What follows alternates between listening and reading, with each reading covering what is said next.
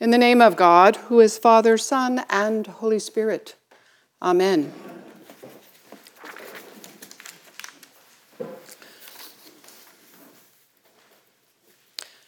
It was one of the church's most well-known theologians, Yogi Berra, who famously said, "If you come to a fork in the road, take it." Well, sometimes you can't do that. Sometimes you have to make a decision this way or that way. Typically, decision time comes around the age of 18 to go to college, join the military, find a job, or decide not to decide just now, to veg for a while, which means essentially to do nothing until financial necessity, or your parents, insist that you do something, decide something, anything. The decision of which college to attend, for instance, which used to be fairly simple, some of us applied to one college and agreed to attend without ever having laid eyes on it, today is complicated, drawn out over a year or two with multiple applications, long shot, fallback position, sure thing, and very expensive. There is the decision to marry, and whom to marry. The one to whom you are willing to say, "With all that I have and with all that I am, I honor you." Every time I stand in front of a couple and lead them through their vows, the enormity of what they're doing and the enormity of the decision they have made takes my breath away. There is the decision to choose a vocation, a career path. In every life, there come times when important decisions must be made. And when they are, the tectonic plates of your life shift and fall into place, and nothing is ever the same again. This morning, let's explore together what lies beneath those decisions. It is another decision that we all make, perhaps unconsciously, but it is a deeply personal and spiritual decision of what to live for, what to sacrifice for, what to follow and give to, what to die for. We all make that decision. We make it over and over again every day of our lives. The writer David Foster Wallace died by suicide after a lifelong struggle with mental illness. Before he died, he delivered a remarkable commencement address to the graduates of Kenyon College. He said, "In the day-to-day trenches of adult life, there is actually no such thing as atheism. There is no such thing as not worshiping. Everybody worships. The only choice we get is what to worship." Wallace told the new graduates to be careful and intentional about the choices of what to worship because some things, he said, can eat you alive. If you choose to worship money and things, there will never be enough. If you choose to worship beauty and sexual allure, you will always feel ugly, and when time and age start showing, you will die a million deaths. Worship power, and you will feel weak and afraid, he said, and you will need even more power to keep your fears at bay. Worship your intellect, and you will end up feeling stupid, always on the edge of being found out. He warned the graduates that you can slip into this kind of worship little by little, day by day, or you can choose to worship, to give your life to sacrifice for, to live and die for something else, something good and authentic and important. It's up to you. You get to decide. Long ago, decision time came to two men standing knee-deep in the waters of the Sea of Galilee, casting a fish net. Another young man walking by on the shore stopped to watch, and when they turned to notice and their eyes met, he said, "Follow me." And they did. They dropped the net and followed. It happened a second time. 3 of them now, Jesus and Simon, Peter, and Andrew, who were brothers, happened upon 2 other brothers, James and John, sitting in their boat with their father, minding their nets. "Follow me," Jesus said, and they stepped out of the boat to, I have always assumed, the consternation of their father, Zebedee, although maybe he was secretly relieved because finally they had decided to do something besides hanging around him with him day after day. They walked away and followed. There is no explanation. Some have suggested that these men surely must have known Jesus before and had been thinking about his teaching and struggling with the meaning of their own lives. That could be. All Mark tells us, though, is that when Jesus appeared, it was decision time. Jesus didn't tell them where they were going. He didn't give them an outline for a new career path with measurable goals and outcomes. He said, "Follow me."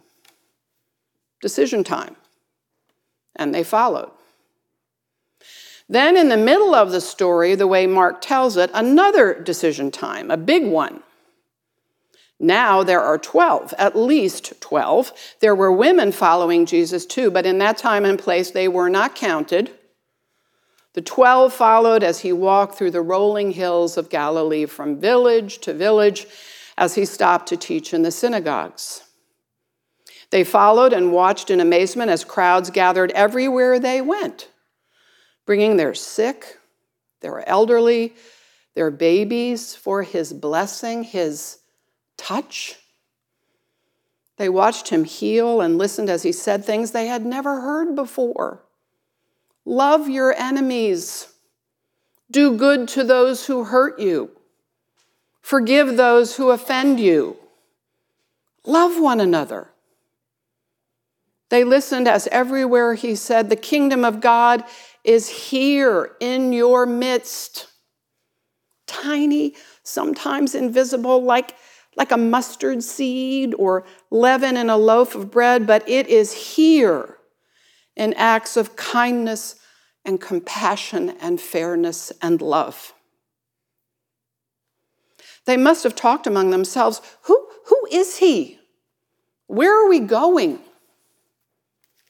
In the middle of the story, Jesus answers both questions and gives them the opportunity to drop out and go back to their fishing boats. It's decision time again. "Who do people say that I am?" he asked them. "Some think you are John the Baptist, others say you are Elijah or one of the prophets. But you," he says, "who do you say that I am?" You decide. Simon, Jesus has been calling him Peter, the rock, blurts out an astonishing response, something they must have talked about, considered in their conversations with one another. "You are the Christ, the Messiah, the Son of the living God." "Yes, Peter, what you have said is true. And in order for me to be Messiah, I must go to Jerusalem and suffer and die." "God forbid, Lord," Peter says. Peter is right. The Messiah doesn't suffer. Everyone knows that when the Messiah comes, he will rally the people. There are hundreds, maybe thousands of armed, passionate patriots called zealots hiding in the hills, waiting for the moment to strike and drive the hated Romans into the sea and put the Messiah on the throne of David. Everyone knows what a Messiah is supposed to do, and it is most certainly not suffer and die. That's what the Romans are going to do when the Messiah comes. "Get behind me, Peter. Stop talking and listen." Sweeping his eyes over all of them, "If you want to follow me, deny yourself, pick up a cross, and come along. For those who want to save their life will lose it, and those who lose their life for my sake and for the sake of the gospel will save it. It's your choice." The thing about Jesus is that everybody, starting with his best friend Peter, has an opinion about who he is and what it means to follow him. His friend Peter was merely the first to try to define him, and by inference, what it means to follow him, to take his name upon yourself, Christian. Deny yourself, he said, as he did just that. Replaced his own agenda with God's, decided himself to follow God's plan, God's will, to love, to heal, to reach out in forgiveness and compassion, to challenge the values and assumptions of his own culture and religion, even if it meant suffering and dying, which is ultimately exactly what it did mean. Jesus decided to show the world who God was, what God was like, and at the same time to show the world what an authentic human life looks like. Dietrich Bonhoeffer thought about this matter in the 1930s as the Nazi Party assumed control of Germany and began to persecute Jews and prepare for war. He wrote one of the most influential books of the 20th century, The Cost of Discipleship, which is one of the most well-worn, marked up, and beloved books in my library. In it, he defines Christian faith, not as a system of theological propositions, which is what I assumed Christianity was before I went to seminary, but as an act of radical personal obedience to Jesus Christ. When Jesus says, deny yourself, Bonhoeffer believed it meant to put Jesus Christ and his will at the very center of one's being. When Jesus says, follow me, Bonhoeffer believed it meant to live your life in the world totally, holding nothing back. It was this radical definition of faith, as following and obeying Jesus Christ in the world, that led Bonhoeffer to join the resistance and help plan an attempt to assassinate Hitler. For Bonhoeffer, self-denial translated into a strong and passionate commitment to the peace of Christ, which at that time meant opposing and bringing down the Nazis. The plot failed. Bonhoeffer was arrested, imprisoned, and executed in April 1945, just before the war ended.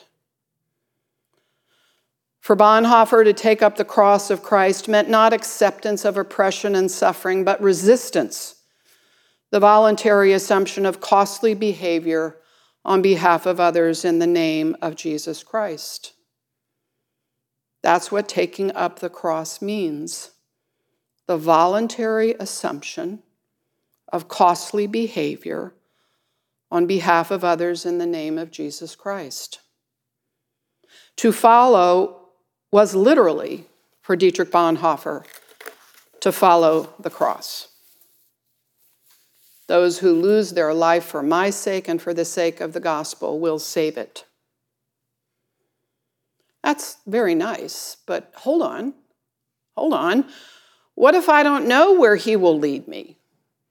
What if I don't know what I believe about him? What if I don't have my theology all figured out? What if I'm not sure I believe at all? The amazing thing is that Jesus doesn't ask for any of that, never asked for a statement of theological principles, not even a confession of faith. What he said was, follow me. Take up a cross and follow. It was years, centuries even, before his friends worked out the theology, the Christology, the ecclesiology, the ethical systems, and all the rest of it, the paraphernalia of institutional Christianity. But in the beginning, it was follow me. And they slowly came to understand as they followed and carried their crosses.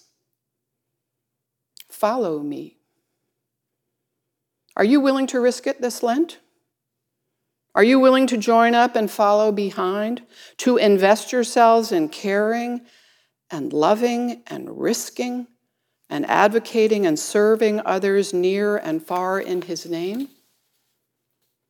I invite you to test that promise and take up the cross.